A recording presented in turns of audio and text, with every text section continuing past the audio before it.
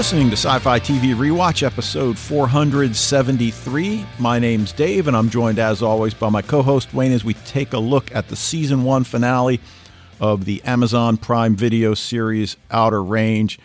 And I am ready for the objects to start being thrown at me. Fred already lobbed a minor grenade in his feedback, as did Scott. But, hey, I'm standing firm, dude. Okay. We will get to that in a little bit. How's your week so far? Yeah, so far so, I guess. No, it's good. My sister is in town with her kids and everything, so busy. We've been seeing them a lot, yeah, and going out and hanging out at my parents' pool. And it's my daughter's birthday yesterday, so we had like a little mini kind of birthday party for her and everything. So it was nice.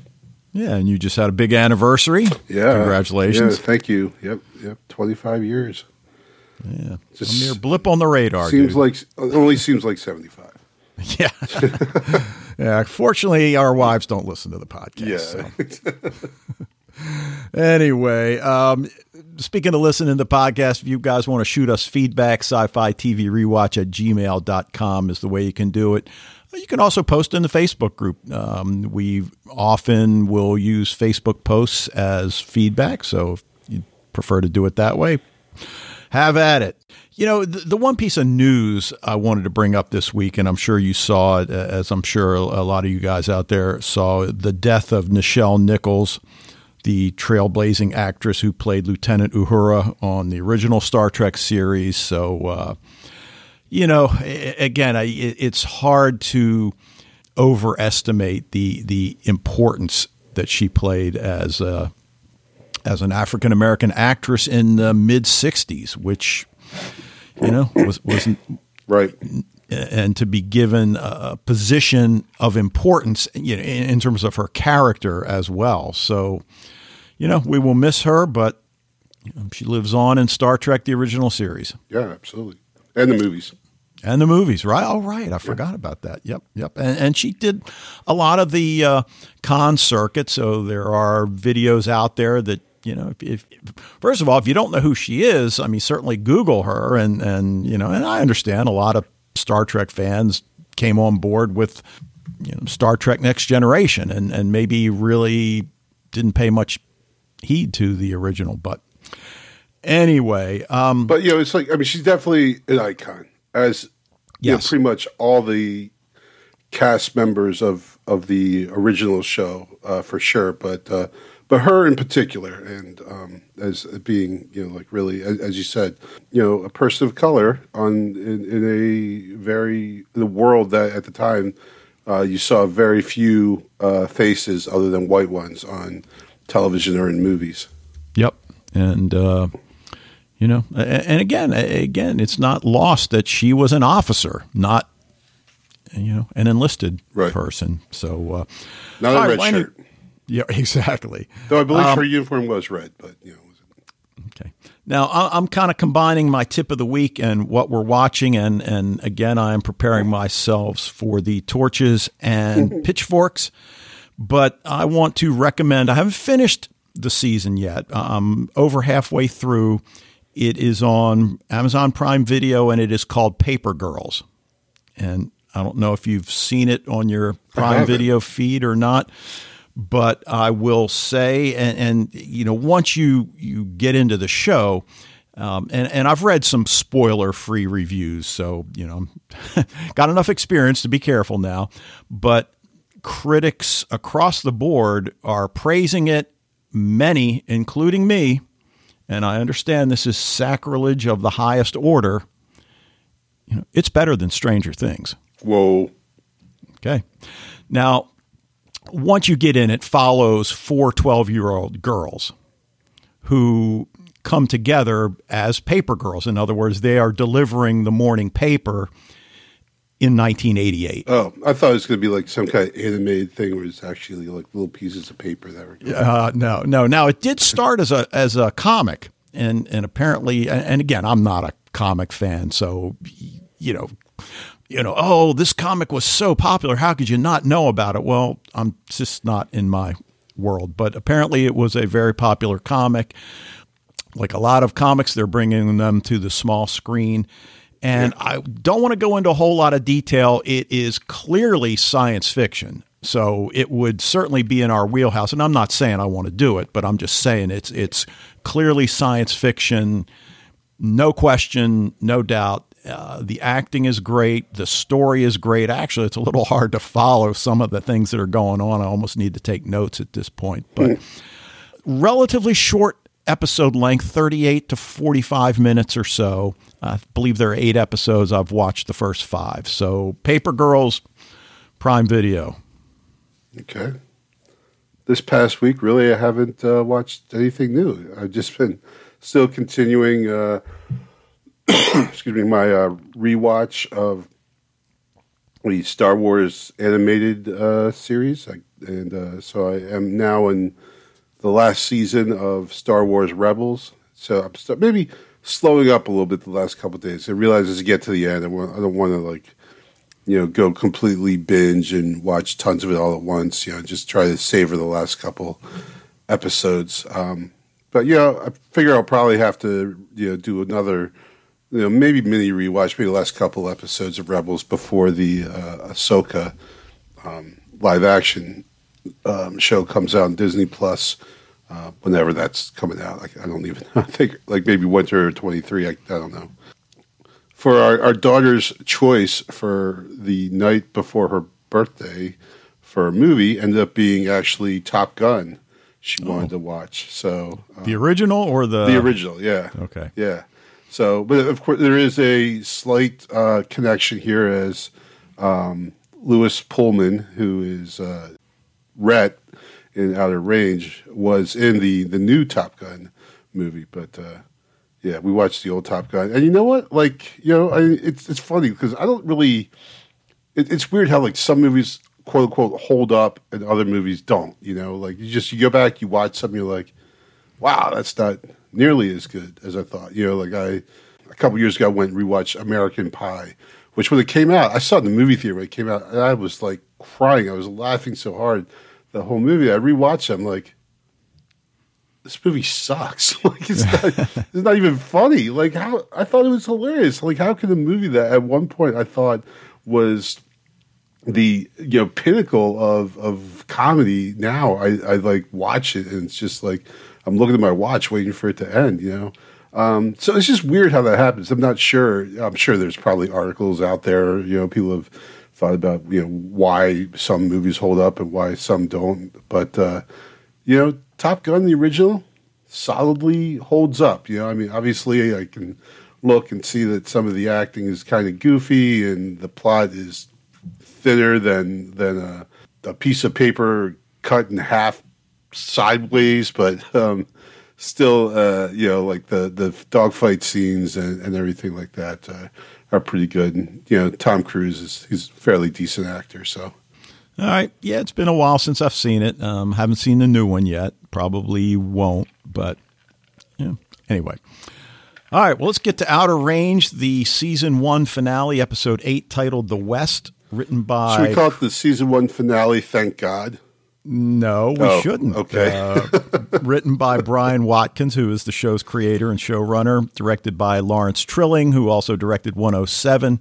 Released on May 6th, 2022. All right, so I certainly suspected that you were going to be relatively negative in your reactions. So, well, okay, I know I'm starting off bad.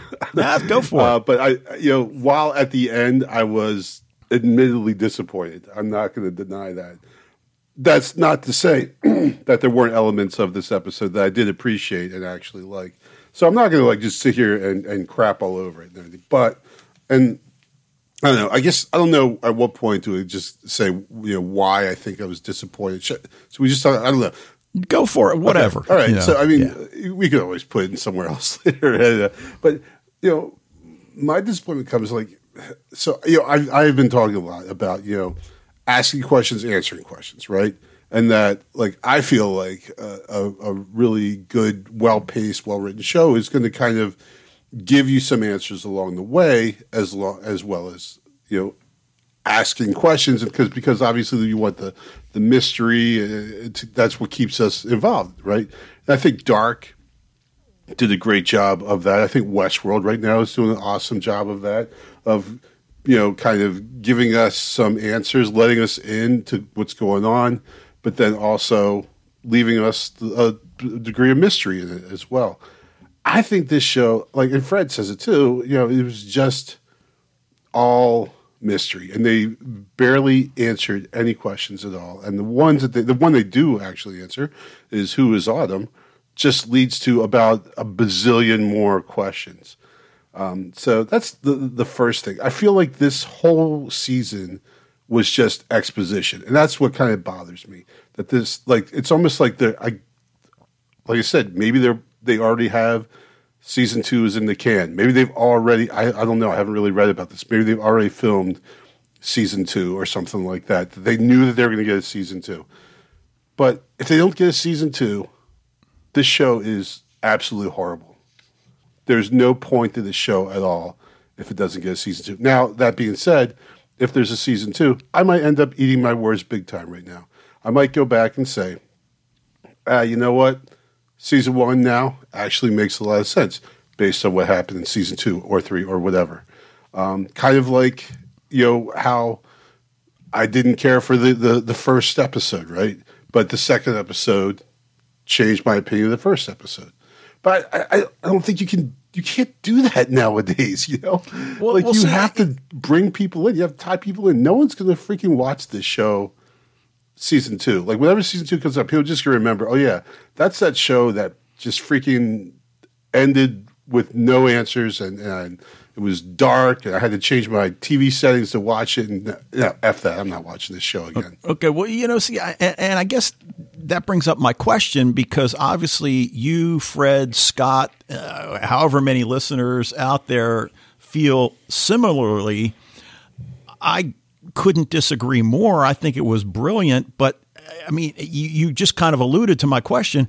Have the expectations of the viewer changed so drastically in the streaming age? Because, yes, again, you go back and look at a show like Lost and season 1, and you get to the end of season 1. Well, how many answers did we really get? Yet everybody was just, you know, completely bought into, you know, the storyline and couldn't wait. Now, granted, back then we only had to wait 3 or 4 months for season 2. Right. But I guess I'm trying to look at these shows with, I don't know, more of an open mind. Not that you guys don't have open minds. I know you do. And you know, you mentioned Dark and Westworld, and I guess I would say, well, okay, I agree with you there, but you know, that's like, you know, comparing, you know, a high school quarterback to Lamar Jackson, or even a college quarterback to Lamar Jackson. That the comparison maybe isn't fair. Those shows are, you know, to use a phrase that you use frequently, the gold standard. Right. And, you know, I guess I try to look at, well, what does Outer Range bring to the table? And yeah, a lot of answers at this point. And I'm like you, if we don't get a season 2, it will color my opinion. Yeah. But just not as drastically as I think you guys. Well, and here's the thing, and I absolutely agree. And I 100% agree with you that yes, the how we watch TV now definitely colors what you can do. Would a show like Outer Range be more successful 15 years ago, you know, when, you know, people didn't binge things and watch them all at once, whatever. But you know, my answer would be like, you know, in Lost, I like Jack. I like Kate. I like, but I can't remember the tall dude's name with the long hair. Oh, Sawyer. Sawyer. I was going to say Slater, but that was from Sawyer. Yeah. You know, well, I guess I didn't like him so much first season, but you know, but still, like there were characters that I could get behind. That was interesting. That, you know, and in Outer Range, I'm not so sure about that. I don't like. Still, I'm looking for a character that I like can kind of get behind here. I don't know. No, and that's a fair point. I mean, you have to have somebody, I think, that you connect with, and yeah, I think that's certainly a fair point. And I like how you sneakily made me refer to Lost. Well done, Dave. Yeah, Well, I thought it was apropos It was apropos, in this case. It did make, yeah. That was a good comparison. Yeah. But yeah, I mean, well, why don't we go ahead and get into the discussion and you already mentioned, I think the one big reveal answer that we get is that Autumn is adult Amy. Yeah. And well done. You called that one early on.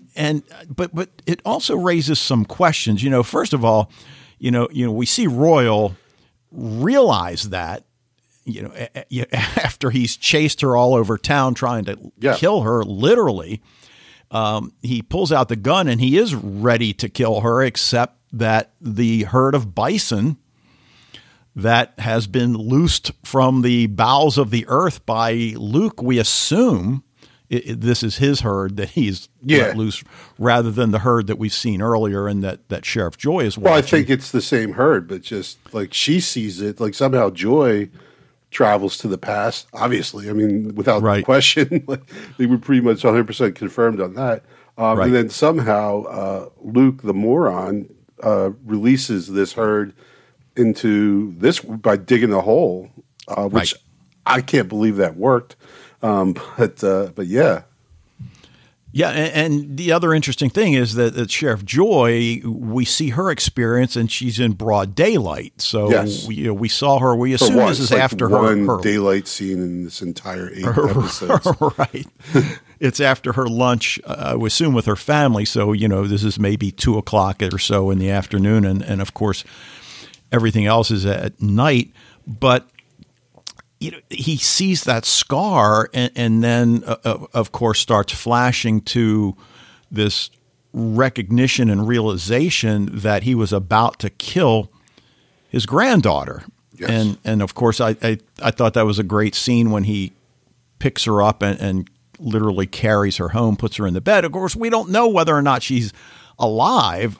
You got to believe he doesn't put a dead body in his granddaughter's bed. But and at the end, Cecilia says, she says, Amy's gone, and he says, no, she's not. So that, certainly would lead me to believe that despite getting trampled by a herd of buffaloes, that Amy/Autumn is still with us. Right. But if you watch that scene, I mean, it does appear as if she might get hit, but it's almost as if they run around her. So, unlike Luke, I mean, I think we have to assume Luke died. Well, I mean, like, we do assume that, but then that calls into question like a lot of other things, Well, it does, but I mean, how much does a bison weigh? One bison, because we see him get trampled. Right. I would think one would be enough to kill him. Yeah, you'd think, for sure. But again, you never know. But it raises a question that I think is a fair question. Well, why have we not seen that scar before? And, you look at the way she wears her hair. It's like, well, okay, maybe her hair was covering it. And that's a fair point, but it got me to thinking, does one of the events in this episode somehow cause the scar to appear? Not unlike that whole idea, you go back and you kill somebody's grandfather, like from Back to the Future, and then the character disappears, just literally vanishes because, your grandfather never existed, so you don't. Oh, by the way, if you ever want to see the most hilarious explanation of the grandfather paradox, go watch The Umbrella Academy season 3, the new season. Oh, okay. The one character explains, the grandfather paradox, and it is freaking hilarious. It's so good. So nice. But as we've talked, it depends on what rules the showrunner has laid out for his or her show. So certainly in Continuum, that it didn't work that way. The greatest ever. When his grandmother gets shot, he just kind of looks at his hands, waiting to see if he's going to disappear, like Back to the Future. Yeah, that was awesome. That's so iconic of a scene. Right. So, I mean, but there were two events that got me to thinking, well, I wonder if either of these two events is what causes that scar to now appear on her forehead. And the one is Luke opening the void, and the other is Royal removing the arrow from the buffalo. So I don't know if that makes sense. I don't know if the answer is simply that, well, her hair was always obscuring it. I mean, I think we have to agree adult Amy came from the future, right? Oh, yeah. I mean, right. Yeah, well, I mean, honestly, yes, but maybe. So, right? I mean, because she could have gone back and grown up in the past and jumped to the future, but more than likely, yes, you're right that this is an Amy that has somehow grown up, probably appears with Rebecca, has grown into an adult, and then it seems like she and Rebecca have now, then gone back to the past, or the whole time she's on the phone talking to her mom, is she talking to Rebecca in this time period, who somehow knows that her daughter has jumped to the future and has now come back? I don't know. Like Rebecca is again, I mean, they just throw that out there. Episode 8, we finally see Rebecca and she just grabs Amy and, runs off. It's like, I mean, that's what I'm saying. I feel like there's something like that. If they give us that earlier, then that can become something that they deal like when they're dealing with the sci-fi of it all, right? Instead of us just watching these guys drive around in trucks and get questioned by the police. Give me something like that earlier, something that has to do with the actual sci-fi elements of this. Okay, well, but I mean, she would then be, guessing at her age. I mean, the actress that plays adult Amy, Autumn, is 33 in real life. So Amy in the show looks to be about 8. They might have even said that she's 8 at one point. So if Autumn is 30, then we could maybe figure that adult Autumn has come from 2042-ish era. But then it leads me to wonder, well, does she travel back in time by accident or by choice? I mean, she comes back and her memories seem to be kind of fuzzy. Now, is that a result of time travel, or has she come back because she needs or wants to piece together her own past? So to me, that is an answer of sorts. I mean, I understand it's not the kind of answer that you want or Fred or Scott or, probably most people, but I like that. I mean, well, I like it, but on the other, like I'm just saying, I just think when they introduced Rebecca, I'm like, I just feel like that would have been such a great thing to do maybe 2 episodes ago, so that that could become a part of what we're doing. I don't know, but I agree. It's super intriguing, and there's all kinds of things like, what is her deal? What is she doing here? If this is Amy, I mean, obviously Amy has been doing some time traveling. It does call into question a lot of this stuff. When we first see Autumn, she says how she didn't remember anything from up till she was like 9 or something like that. Did she say? Yeah. Or did Royal? No, both of them. Yeah. While it certainly seems that her presence is more purposeful than Royals, it still calls a lot of stuff into question. And that's one of the things at the very end of it, like was saying, well, how much did she know? Like, back when she first arrived, is this really just happenstance that she ends up there? Or was all this kind of like some kind of grand scheme of something, and her claims of not remembering were false, right? Well, I guess I feel like they weren't false, and it go back to that notebook that I think we could make a case for. The notebook that we see Amy writing in, last episode, and drawing the symbols is the same one that Autumn has, and that something has happened to her intellectually, mentally, cognitively that has caused her to be the way she is. So I guess I don't feel like she walked onto the ranch with her backpack and what was, had a full idea of what has happened. Now, on the other hand, she certainly seems to know that Royal is going to come after her with a gun to kill her, because we see that great scene at the pawn shop. I need guns. I'm like, we got him. Yeah. It was like a great scene. I mean, and then Well, I know, like, as Scott said, I mean, I like, especially as like kind of like commentary on gun culture in the U.S. I mean, that scene, like, oh my God. well, what about the one in the bank when she's waiting for her money transfer? Right. Yeah. And she gets into it with Maria. Yeah. She's like, hey, you can't have that gun in here. She pulls the gun out. It's like, really? Well, she says it's open carry state. Yeah.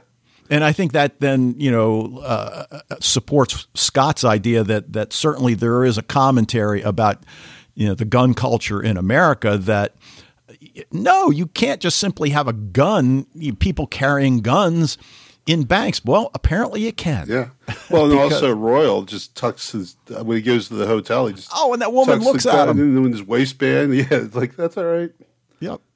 Where's Autumn's room? Oh, room 120. Okay, see ya. Oh, don't mind the gun in the back of my pants. Like, certainly not asking about someone's room because I'm going to shoot someone. I'm just, yeah. Well, let me ask you about Cecilia's reaction at the rodeo when she realizes that Amy has walked off, and then she just goes mental. Yeah. I mean, again, not having kids, somebody might say that, well, you don't understand. And fair point. But she's only been gone like 30 seconds. Right. Yeah, And this is a kid that you routinely let her go off on a hike by herself miles away from the house. So why are you going nuts at a rodeo where it's not like Amy's never been to the rodeo before? Right. Everybody knows everybody. I mean, I think one of the overall themes of this series has been for us to watch the disintegration of this family because of secrets. And the secrets are all tied into time travel, really. Yeah. So, well, yeah. Royal finally tells Cecilia, but it's too, well, I mean, is it too late though? I mean, that's the thing. Like when you have time travel, is there even such a concept as too late? Yeah, I think it is too late. And again, we go back to the fact that, 2 years into the future, Royal's dead. What, but is he? That was Luke who shot him. Yeah. So. Well, that was just a shot in the leg. I mean, remember. But no, but Luke shot him. Yeah, but remember back in episode 2 at the end where Cecilia says, you died in my arms. So whether Royal ends up dying of a heart attack, I mean, we don't know, but there is still that. But you mentioned Rebecca, and I feel like we did get an answer, and you might say, well, that's kind of pushing it. But I mean, what was your reaction when Rebecca calls out to Amy, and it's only been 9 months, so of course Amy recognizes her mother. That's not a question. And she says, where you been? And she says, well, I had to hide. Yeah. So any thoughts on that? I mean, I have some, but. Well, I shouldn't say no. I mean. Well, see, to me, it reinforces what I've suspected, especially after we got that flashback scene to the roller rink, is that she ran away from a physically abusive husband who apparently was able to mask his abuse from the rest of the family, or maybe he didn't. That whole thing about Perry asking Royal, do you know what happened to Rebecca? And he says, no. And he says, well, I don't believe you. And at the time we're thinking like, well, okay, well, did he do something nefarious to Rebecca? Now I'm thinking like, no. He helped her escape, that he knows that she fled.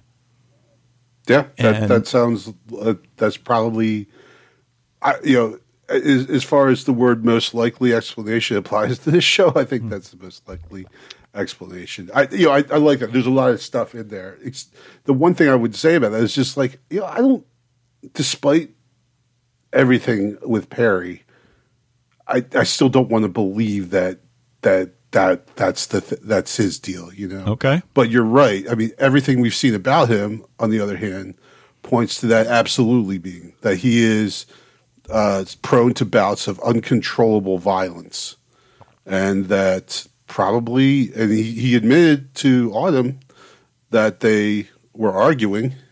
So, you know, like maybe Rebecca just got scared and she left, and certainly Royal helping her seems like a strong possibility. Right, because even though Perry lives at the house now, we suspect, we talked about before, well, we've got to believe they had their own house somewhere, you know, and that Perry came to the ranch each day to work, but we don't know that for sure. Well, and also, like, but then you know, my further question would be, why would she leave her daughter there then, though, you know?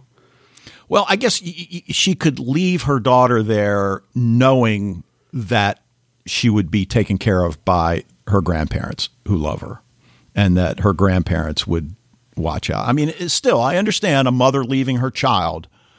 Well, yeah, but especially if you are fleeing there because it's dangerous and you're scared. Right. How are you going to leave your kid in that environment if you're running from it yourself? Well, that's true. It's a question that Lady Macduff asks.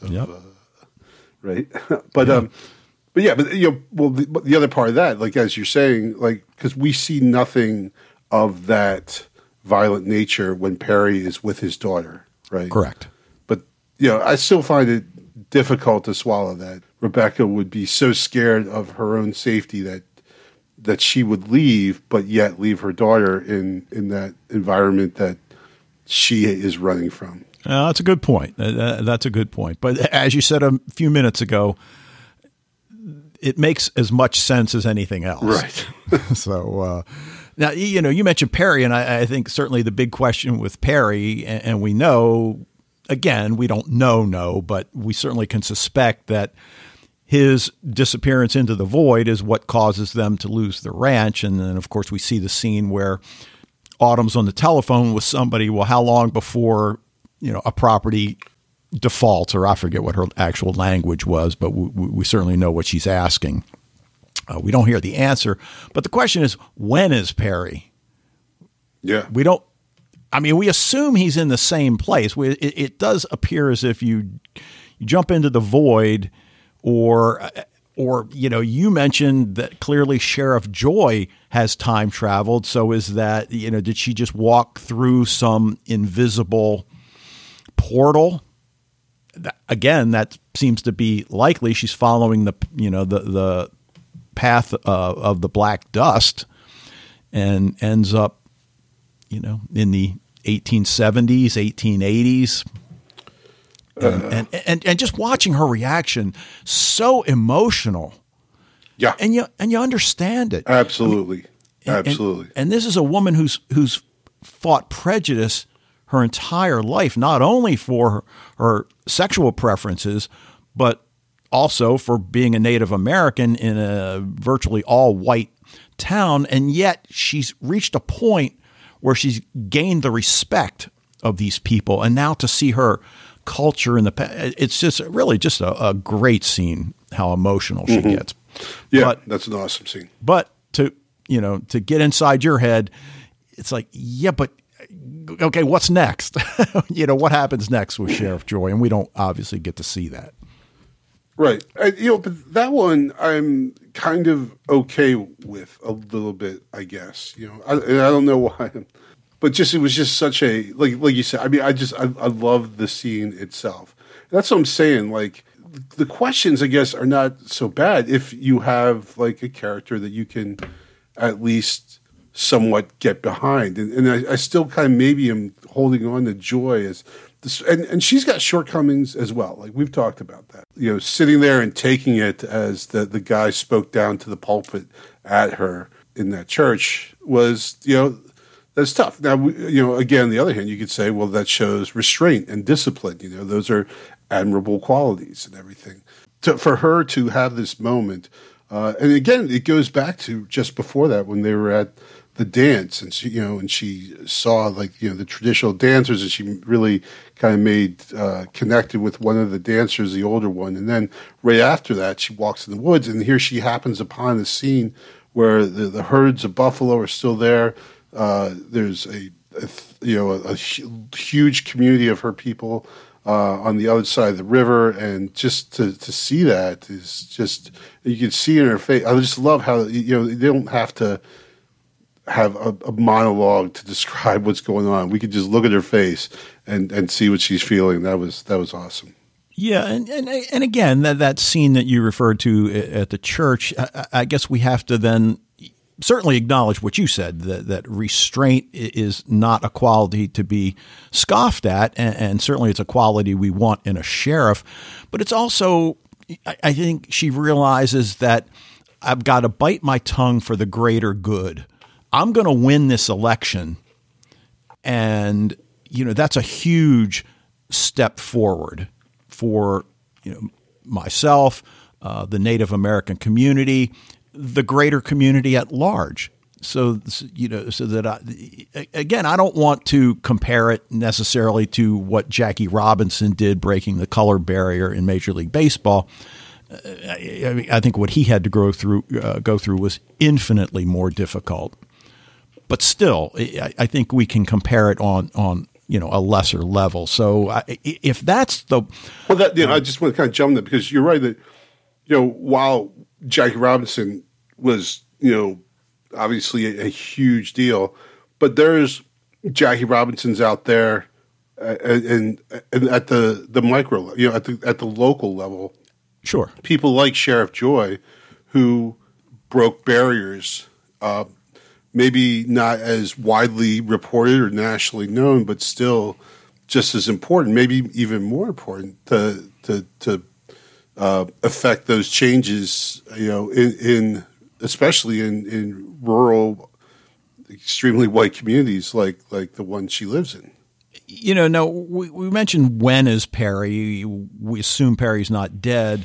I'm of the mindset that Luke has to be dead. He has to have been crushed to death, but I won't be shocked. But still, I don't know what a bison weighs. I got to believe it weighs well over 1,000 pounds. Yeah. And the herd of bison weighs even more. Right. I think it's safe to say Billy's dead. At first I thought it was a headshot, but I think it was a body shot, because I think there was a quick view into the truck upside down, when Royal's looking to see what's what after he shot them and they crashed. Clearly he's dead. I don't think there's any question there. So, is this the end of the Tillersons? Will Wayne recover? Does Billy? And again, we've talked about religious overtones. If you're Catholic, I don't know if other faiths do this as well, but him spreading that black dust, right, not only on his lips but on the forehead. It doesn't appear he makes the sign of the cross on his forehead, but. No, but you're right. It is a very Catholic scene, and we talked about this before too. You can't help miss the significance of it, and putting the dust. We see it every year, Ash Wednesday. Catholics love to do this, and then I know also at baptism, part of it is using ashes and putting the sign of the cross on the baby's head at baptism as well. So there's definitely a sacramental aspect to what Billy's doing, but what is the result? We know if you put the I don't even know what to call it, the void dust on you, then you get it gives you a vision of something. I don't know at this point we could say it's the future, because Billy saw himself in the future, right? We saw Luke in the future, and while we don't have confirmation on those two being dead, it seems extremely likely that at least one of them is, if not both. And if even just one of them is, then that calls into question the accuracy of their visions. Right. And of course, while we've talked about time travel, we certainly have to acknowledge the possibility of alternate futures. As you've said many times about Lily Taylor and probably Will Patton as well, you don't necessarily bring them on board a show and then kill them off. So if we accept that the Tillerson brothers have been killed off, will Wayne recover?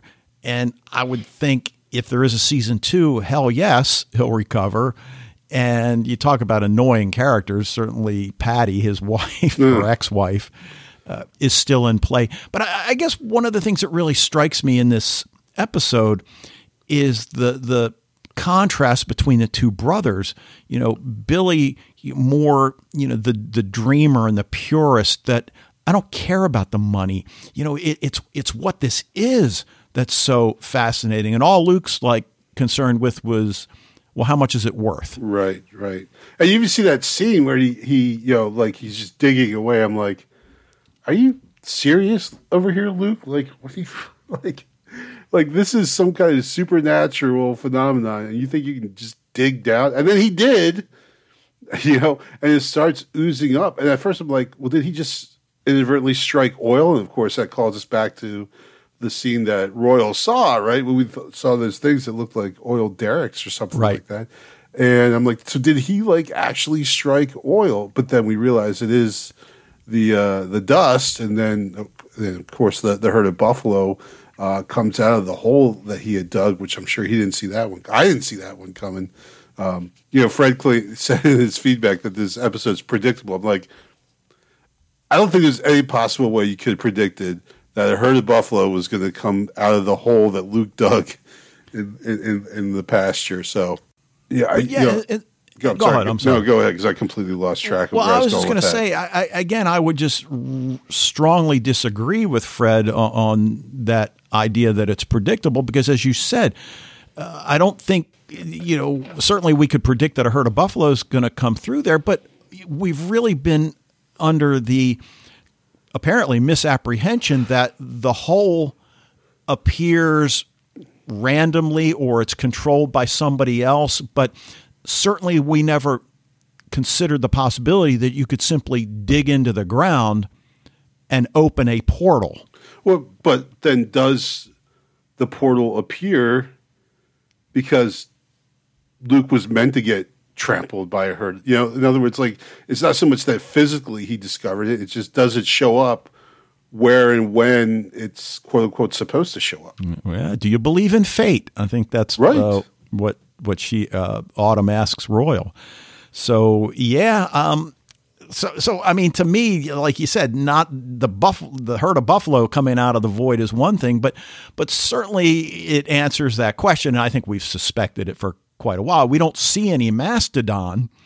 I know, like, I just feel like they missed, like, I was just waiting for the mastodon for to turn around the corner and see a mastodon flying by, man. Like, I mean, again, Chekhov's gun, we're going to see a if there is more of this show, we're seeing a mastodon. Well, sure. And I think, you know, Sheriff Joy is certainly evidence of that. And so, I mean, we've known that the void is a portal to the past and the future. Apparently it works both ways. But there's also apparently some sort of unseen portal because she just walks through it. Right. We don't know at what point. You do notice, though, that the black powder stops. Yes. So is that the point when she's now in the past? I would think that's I think likely. So, yeah. Right. So, you know, do you dig up this black powder and do you spread it? And that's, you know, the catalyst for opening another portal to, you know, a particular time. I mean, we know it's out there. So to me, that's an answer we get. I mean, it's certainly not the full answer. It's not a complete answer, but getting into the scene and as I've said many times, I'm not big on extended action sequences. In this case, I thought it was really well done. Certainly, we're concerned about how it's going to turn out. Is anybody going to die? I guess I had my doubts. Again, talking about predictable, well, are you accepting that, oh, yeah, they're going to kill off multiple main characters in the final episode? I'm like, Well, okay. I'm not so sure about that. I was certainly surprised when, we see Billy get shot and killed. That was shocking. Yeah. I mean, that was pretty shocking. And then we're certainly not totally convinced until Royal carries her home and puts her in the bed that she's alive. And even that, I don't think that was predictable, that he was going to, have that revelation and then carry her home. And so now what? Is this, I mean, that seems to be the point at which Royal has had, this epiphany. And now he wants to, open up to his wife after 45 years of marriage or 40, whatever. Like, okay, dude, really? It's well, I mean, I like the epiphany there, because that definitely is what is happening with Royal at this point, where he is changing, right? He's has realized that what he has done, and at first he was like, I was just trying to keep you away from me, and try, like he felt he had this disease about him that infected his family or something like that. But in truth, I mean, that's true. But it's not because of him inherently. It's because of what he did, the choices he made, that has led to the downfall of his family here. Right. But look at the choices. Okay. As an 8-year-old boy, he accidentally shoots and kills his father. As an adult, he acknowledges that it was an accident. I know it was an accident. Right. And okay, so he's got to come to terms with the fact that he left his mother and sister to fend for themselves. And that is something. I mean, even though you're an 8-year-old boy, you're not going to be an 8-year-old boy forever. You would be there to help your mother struggle to, succeed, moving forward. And he opts out, but then he's an 8-year-old boy. Mm-hmm. And you have to cut yourself some slack for that. So to feel like I've got this darkness inside, what darkness? It was an accident. You were an 8-year-old kid. You made a decision. Fine. It turns out to maybe not be the best decision. But my God, if we all did that for decisions we made as 8-year-olds, yeah, I don't even know what to say. Yeah, I mean, exactly. You're right. That he, it's natural, you would think, for him to feel this amount of guilt for, both, as you said, both for, accidentally killing his father, but also for then abandoning his mother and sister. But yeah, like, you're right. That's not because you're an evil person, Royal. It's because you were a kid.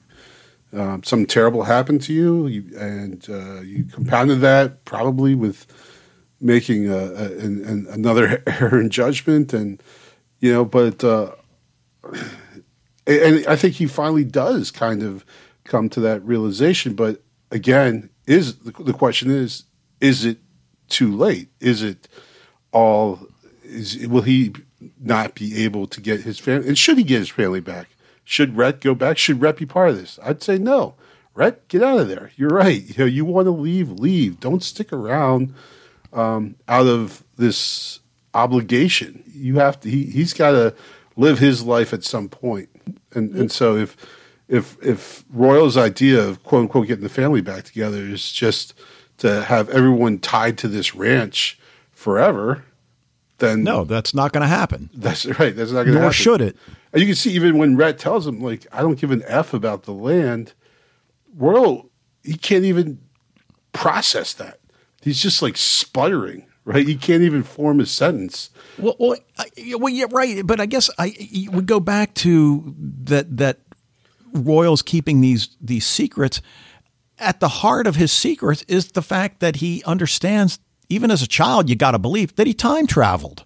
Mm-hmm. So how do you admit that to somebody without sounding like a crazy person? Right. And certainly right before they're about to ride is not the time to admit that to him. Like, you may, again, like, everyone wants to dump stuff on Rhett right before he rides. Like, can't anyone just wait until he, rides a bull before you start, like, throwing shit at him, like? And I think, we've talked about the characters that aren't likable. And I guess in retrospect, I think, well, what is there not to like about Rhett. Yeah. So, he's good at something. He works hard at it, but he also realizes that his family is toxic. And he's finally made the decision, albeit at age 30 or whatever, to leave. And he's fortunately going to leave with the woman that he's apparently loved since he was a teenager. And she seems to be reciprocal in her feelings as well. So, there's certainly that. But leading up to the whole chase, the sequence of events. Apparently, Autumn loves jumpsuits because we saw her in the future with her yellow jumpsuit. Right. Now she's got the red one, and we see that bank scene where she's got the gun, and then Royal driving around town frantically looking for Autumn, missing Rhett's first ride, which is apparently unheard of. Metallica's Seek and Destroy is playing, which was just perfect because that's what he is intending to do. And then he finally finds her, and she's just standing there in the middle of the street like a gunfight from, the Wild West. Yeah. I just thought it was brilliant. Well, there's so much that was like over exaggerated in this, and and part of it is clearly, not the kissing scene between Billy and the kissing scene. Like the best is just like they do that shot of Maria watch him, just like she's just going like WTF, like because they just start like weird. Like I don't even know the adjective to this or the adverb to describe how they were making out, but weird comes to mind. David Lynch. Gross comes. What'd you say? David Lynch. Yeah, it's just very. And then he starts singing to her, and as Maria, as us, standing there with like her jaw open, like, what on earth is this about? And then they followed up with the gunfight, which again we've seen similar scenes in action movies all over, but it's really.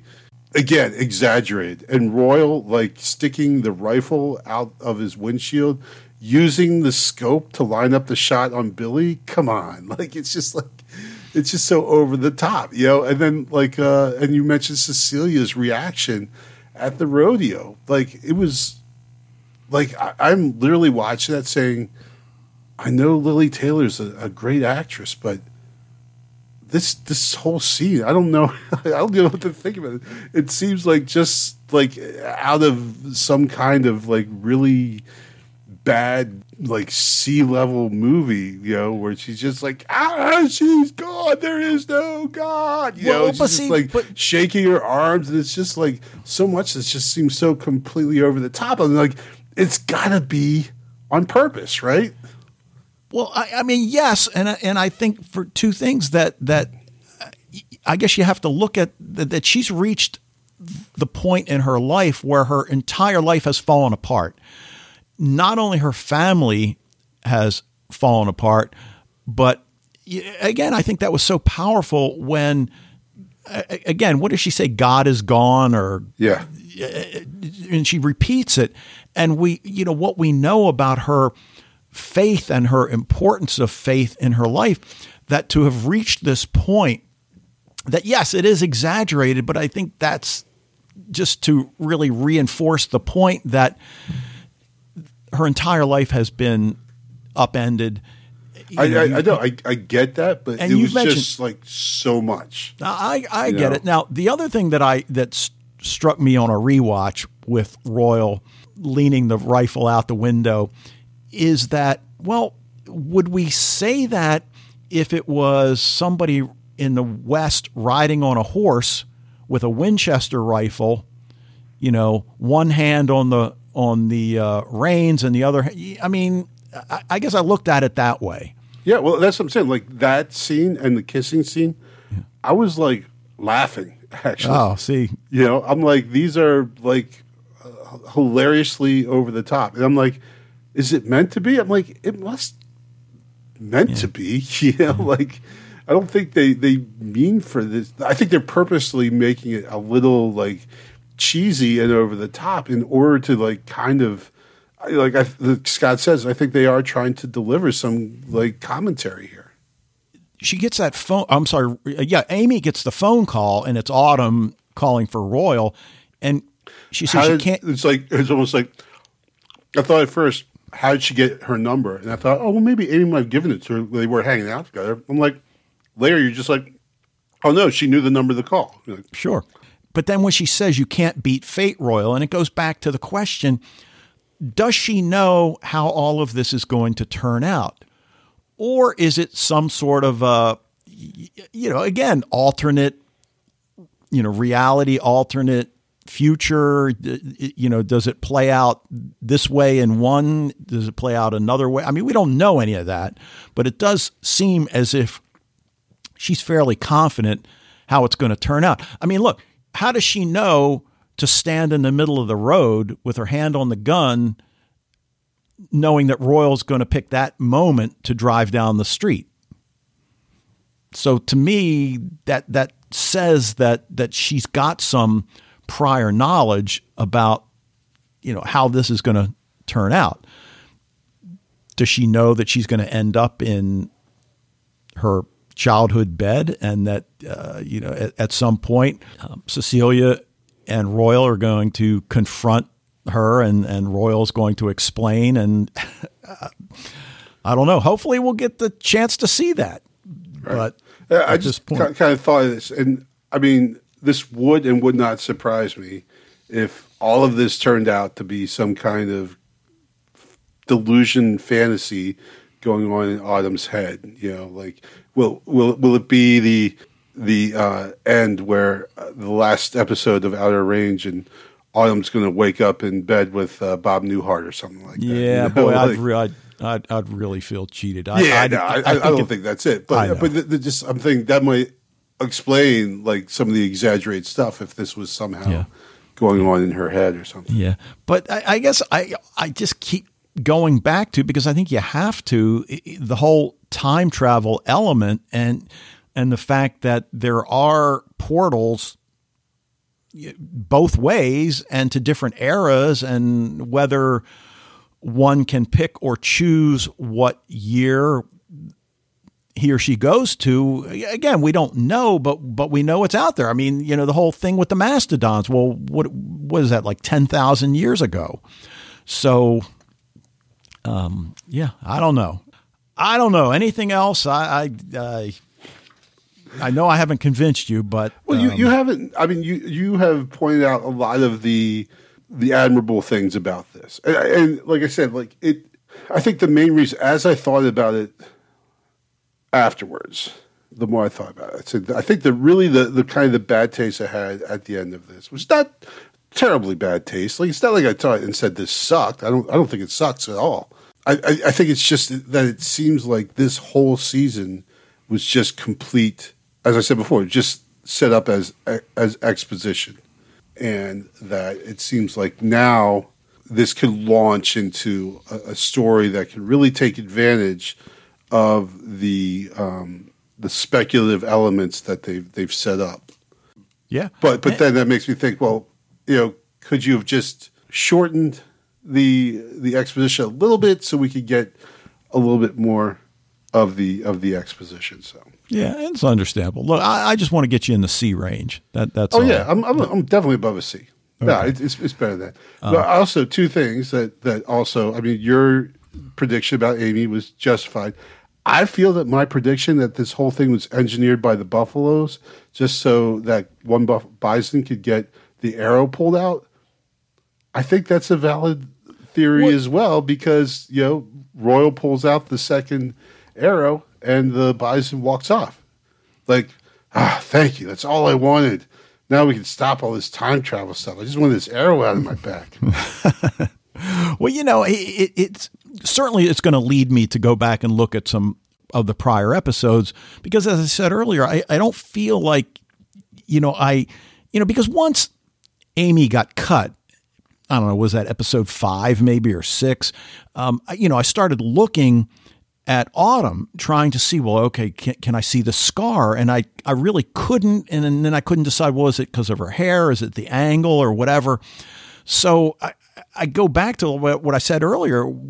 Was Royal pulling the arrow out of that buffalo really way more significant than we're giving it credit for. I think it is very significant. Yeah. So, does it have some tie into the time travel? And just like you said, I'm not going to discount that, because clearly the bison is important, much more important than the bear. And I think the bears are important as well. I just don't know exactly, Right. And we see that Cecilia finally, she's burying both the bears. Yeah.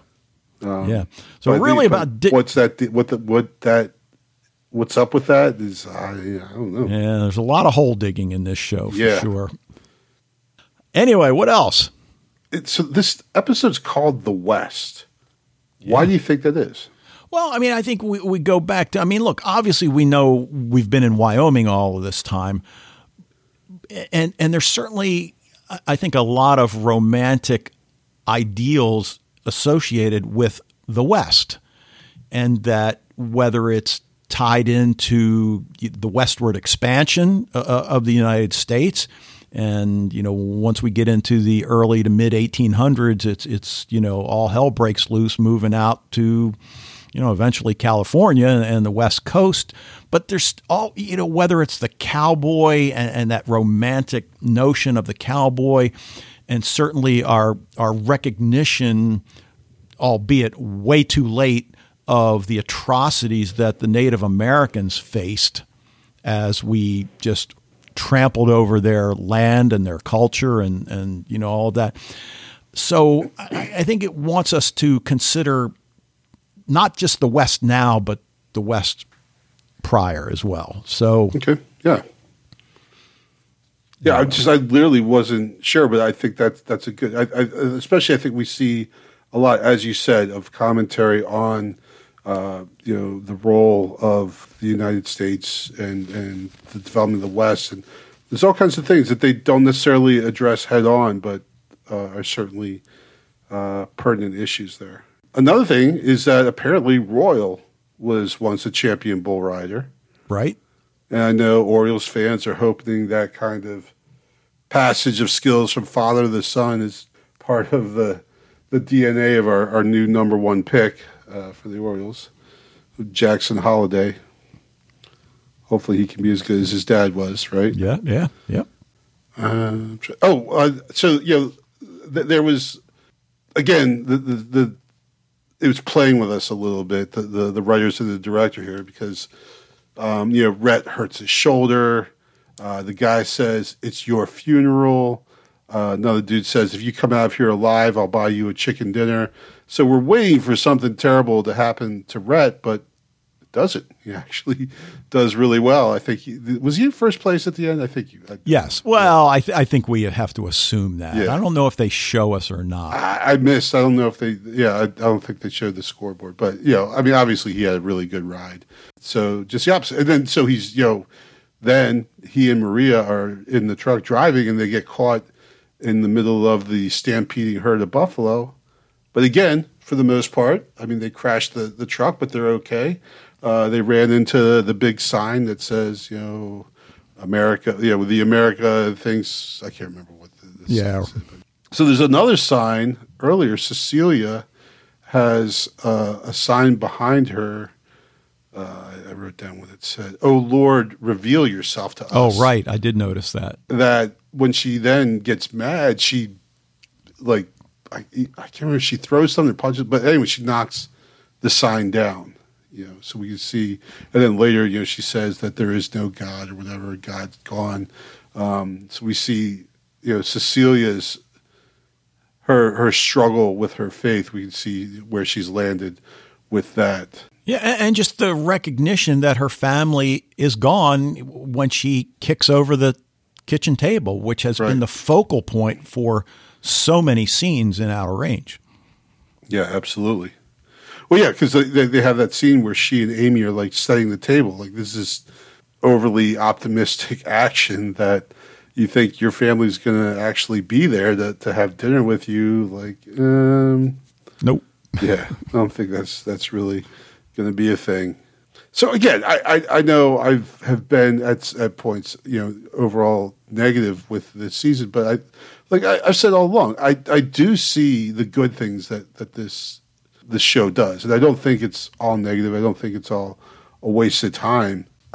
There was definitely a lot of really good stuff. I just, like I said, I think, I don't know. Well, I think it's made our discussions a lot richer than times when we both feel so strongly the same way, Yeah. Yeah. But I've listened to podcasts, and you really hate to hear a podcast about a show where the one person just saying, oh, this show sucks, it was terrible and everything. Like, cause that is definitely not my opinion of this. Do I think it's perfect? Absolutely not. Far from it. Do I think it's terrible? Absolutely not. Far from it as well with there. And again, it might be a case of down the road in time after another season or whatever, where I look back and say, okay, now season 1, I didn't really appreciate it at the time, but now that seeing how it's set up, all this other stuff, now I think season 1 is like masterfully genius. So I reserve that might be my attitude later on down the line, if I actually ever watch this show again. Okay. All right. Anything else? Well, okay. Just one more thing. I'm sorry. I just saw my notes. So, Rhett, we get a rare scene with Rhett and Amy, and Rhett asks Amy if she's going to stay there her whole life, and she says, "Aren't you?" So, which again, at the time, we understand that Rhett really wants to leave. He wants to get out.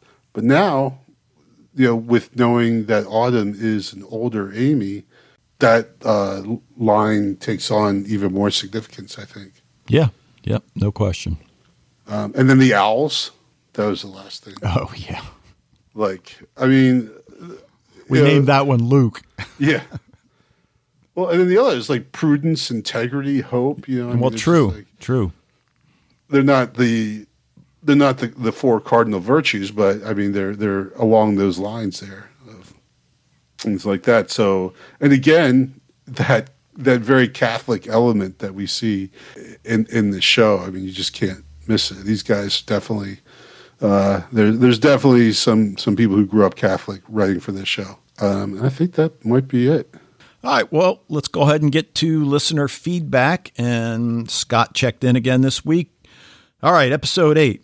My initial impression of the episode was negative. Yeah, science teacher.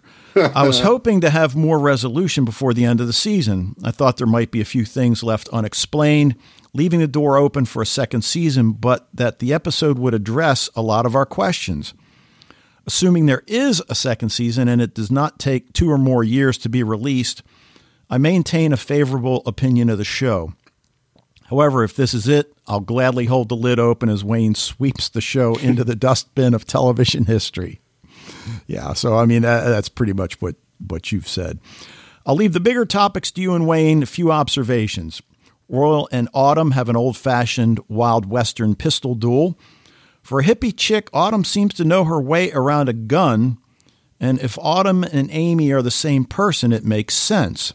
And yeah, absolutely. It's one thing she goes in and buys, not just one gun, several guns. And we see that scene where she clearly knows how to load a gun. At the end of the episode, I was left wondering if Royal has managed to alter the future. Initially, we learned Royal is going to die in Cecilia's arms. The general discussion on the podcast seemed to be that it's going to occur in the not-too-distant future. At the end of the episode, Royal's still alive. When Royal went through the void, Luke shot him in the leg. Are we to assume Luke survived the stampede of the buffalo? If not, he won't be around to shoot Royal in the future. Okay, there you go. So that kind of opens the possibility that I don't see any situation where Luke survives the bison stampede, which then leads us to, possibly an alternate future. And going back, I think I said at the time that in that future, 2 years down the road, that Luke is wearing the same exact clothes that he was wearing when we saw him in 2020 or whatever year we're supposed to be in. So, but still, good point. Like I said, Billy saw a vision where he was standing beside Autumn, and she was the ruler of the world. Now, of course, obviously that sounds like a kind of far-fetched vision in the first place, but we really have to call into question the accuracy of these visions. And again, does it go back to, are they seeing alternate universes, right, or alternate realities or something like that? Or do they get things revealed to them that are maybe not necessarily a prediction of the future, but it has something to do with what the individual who is coming into contact with the dust wants or needs? Yeah. I think we could definitely say that because I mean, if Luke survives, even if you survive being trampled by a stampeding bison, are you, in 2 years, are you okay to just, to look like nothing happened to you at all? That seems unlikely, Yeah. Billy, again, we haven't 100% got confirmed, but it seems like he also has shuffled off the mortal coil. But then, he, like I said, he had a vision of the future. All of these things, we just don't know what's happening to be able to say. All right, well, Scott continues. Finally, was there a little gun-related social commentary in this episode? Thinking of the scene where Autumn's waiting outside of the pawn shop. She looks like she's completely lost it. The last person who should be purchasing a gun. As the pawn shop owner approaches the shop, she says, "I need guns." Straight to the point. Without hesitation, the owner replies, "We got them." Dave and Wayne, you know as well as I do, this scene plays out frequently in the United States. It is not far-fetched. I'm hoping Fred mentions something about this scene in his feedback. I'd love to hear his thoughts. Unfortunately, I don't even know what else to say about that Scott hasn't said there. Yeah. I don't. Geez, I would hate to think that at least there's a little bit more, and that someone who is selling guns would be more responsible than to just someone who is so distracted and to just. But yeah, absolutely, that is Texas, right?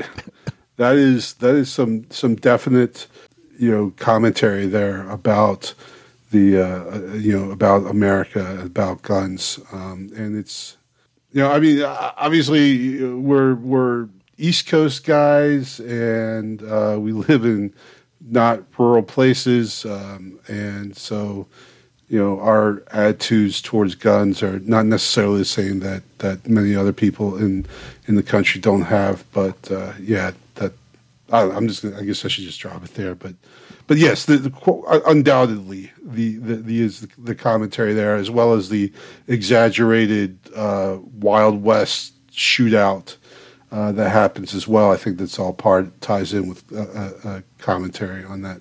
All right, well, let's hear what Fred's got for us, and we'll be right back. Hello, Dave and Wayne, and all listeners to Sci-Fi TV Rewatch. This is Fred from the Netherlands with some feedback for Outer Range Season 1, Episode 8, the Season 1 finale. I gave this first season actually a kind of 6 out of 10. So that would be a C+ or something like that.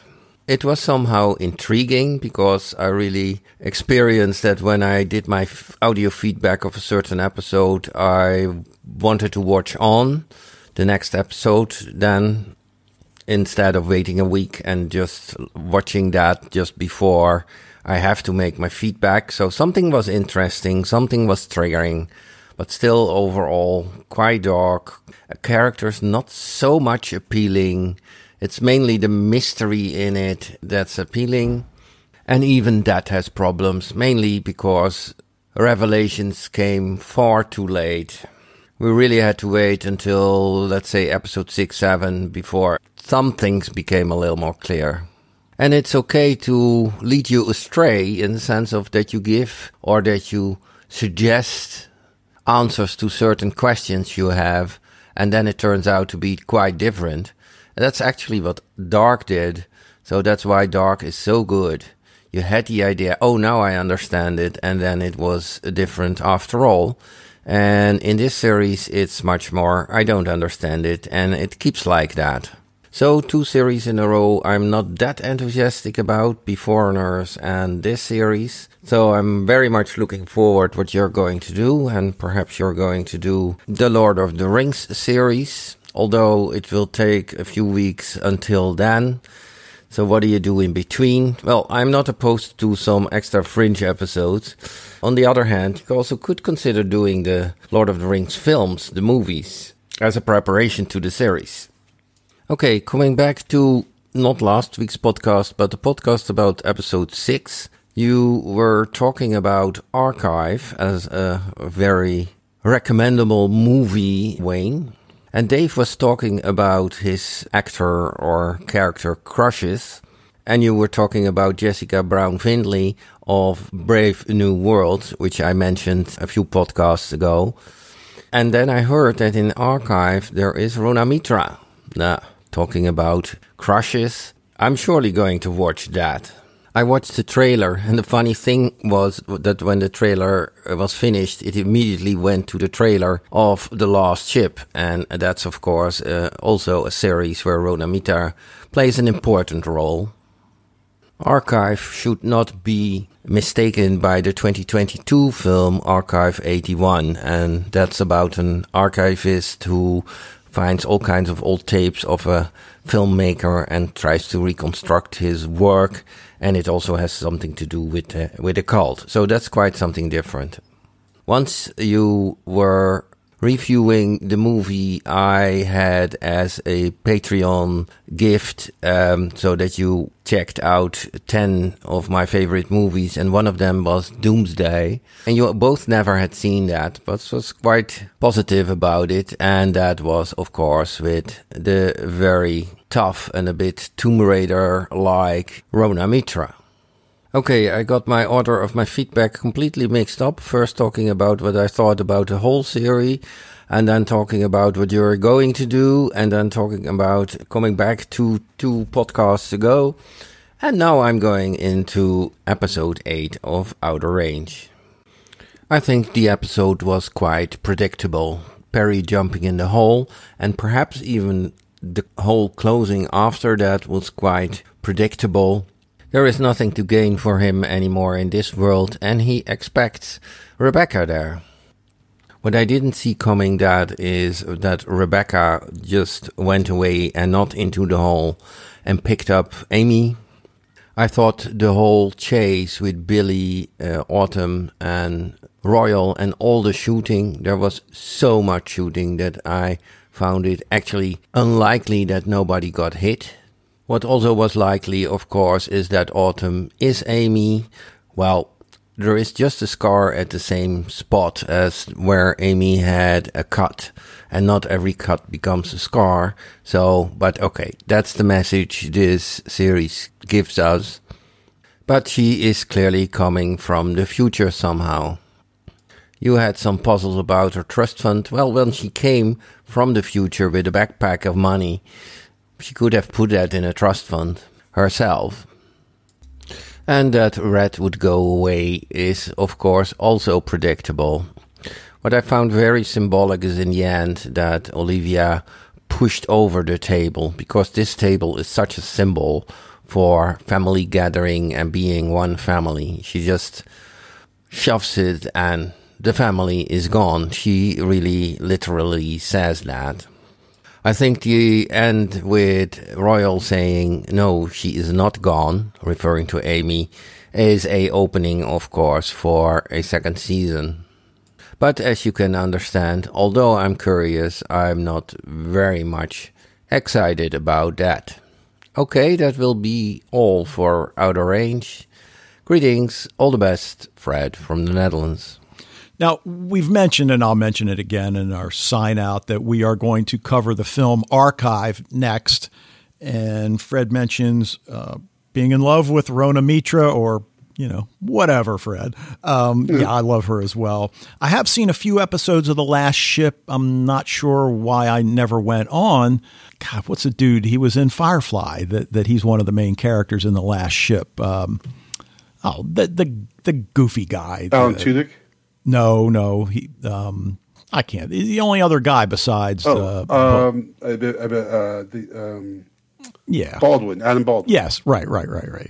He's in that as one of the main characters, and his character is so different than Jane. So anyway, Fred, I have seen Archive 81, as he points out, not to be confused with the film we're going to do. Archive 81 is a series that I thought was pretty good. I think I mentioned it during the podcast at one point. Not quite sure what to make of it, but it was pretty fascinating. He mentions Perry screwing over the family, which of course he does, but you never know. Maybe he does the family a favor. I guess we shall see. And then, the chase scene, I think it reinforces how dark Royal has gotten. And then, as I point out, I think then the epiphany he has as he's, looking at Amy lying on the ground, or Autumn rather, lying on the ground. So anyway, anything else? I mean, a lot of the stuff we talked about, during the, episode and everything. Well, one thing, he does bring a good point, like that.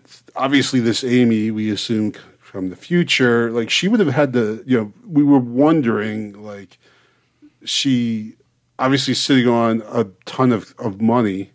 And she's calling her mother throughout the season saying, I need, send me the money with everything. And actually, I don't know if the money ever comes to her, right? Like, well, we don't see that. And that would then go back to what you've said repeatedly, that the show jumps around in terms of, where the characters are. So we see her in the bank. There's no reason to think the transfer is not going to come through, but we just don't see it happen. Right. But also, what we also haven't seen is the person at the other end of the phone. True. If there is someone at the other end of the phone. Well, we hear his voice, I think, in this episode when she's asking about how long it's going to take for, the ranch to go into default before I can. She doesn't say before I can buy it, but we know that's what she means. So in terms of how much money she has, I got to believe she's got a boatload. So whether it's that. Well, she would have had to physically bring, because like you said before, like, okay, if she, made money off of either the sale of the ranch or whatever, because she's Amy, but that, she wouldn't have that money yet. She would have had to physically carry a ton of cash back through time with her, right? Well, I think now what I feel is that she didn't get the money from buying the ranch, from selling it. She bought the ranch, and that, again, those derricks that we've talked about, what are they bringing up the black dust? Is, has she turned time travel into a, business? I mean, we don't know exactly what the deal is, but it does seem in that one scene back at the end of episode 2 that it does seem to be kind of maybe the word dystopian is a little heavy-handed, but there are a lot of armed guys, right, in uniforms. Well, but again, I mean, Luke's there, so it just kind of calls the question of what we're actually seeing there. Right. So, but yeah, but albeit, like, if she's a time traveler, she had to, like I said, I mean, she like physically had to bring cash with her from the future, right? Yeah. So how that worked or how she's able to finance herself would be, again, it's another question that we have here. She put it in her Apple Wallet, and she just, there you go. All right. Well, Fred, thank you. Scott, thank you. I guess we'll go ahead and leave it there unless you got any final thoughts. Yeah. Okay. All right. Well, we'll leave it there. As we said, we're going to cover the film Archive next. And as we mentioned last week, we are going to tackle the new Lord of the Rings. Is it called The Power of the Ring, I think? The Ring of Power. The Ring of Power. Okay. We're going to tackle that, about 3 weeks into the future when it releases in September. But that'll do it for this episode of Sci-Fi TV Rewatch. Thank you for joining us. Love to hear what you think about Outer Range, anything going on in your sci-fi world. If you're already a member of the Facebook group, perfect. Start posting if you haven't already. Emails to go to sci-fi TV rewatch at gmail.com. We'll be back next week to talk about the sci-fi film Archive, but until then. Yeah, Dave, I was really hoping I would understand this show a little bit more at the end, because then everything in the world around me would have a little bit more meaning.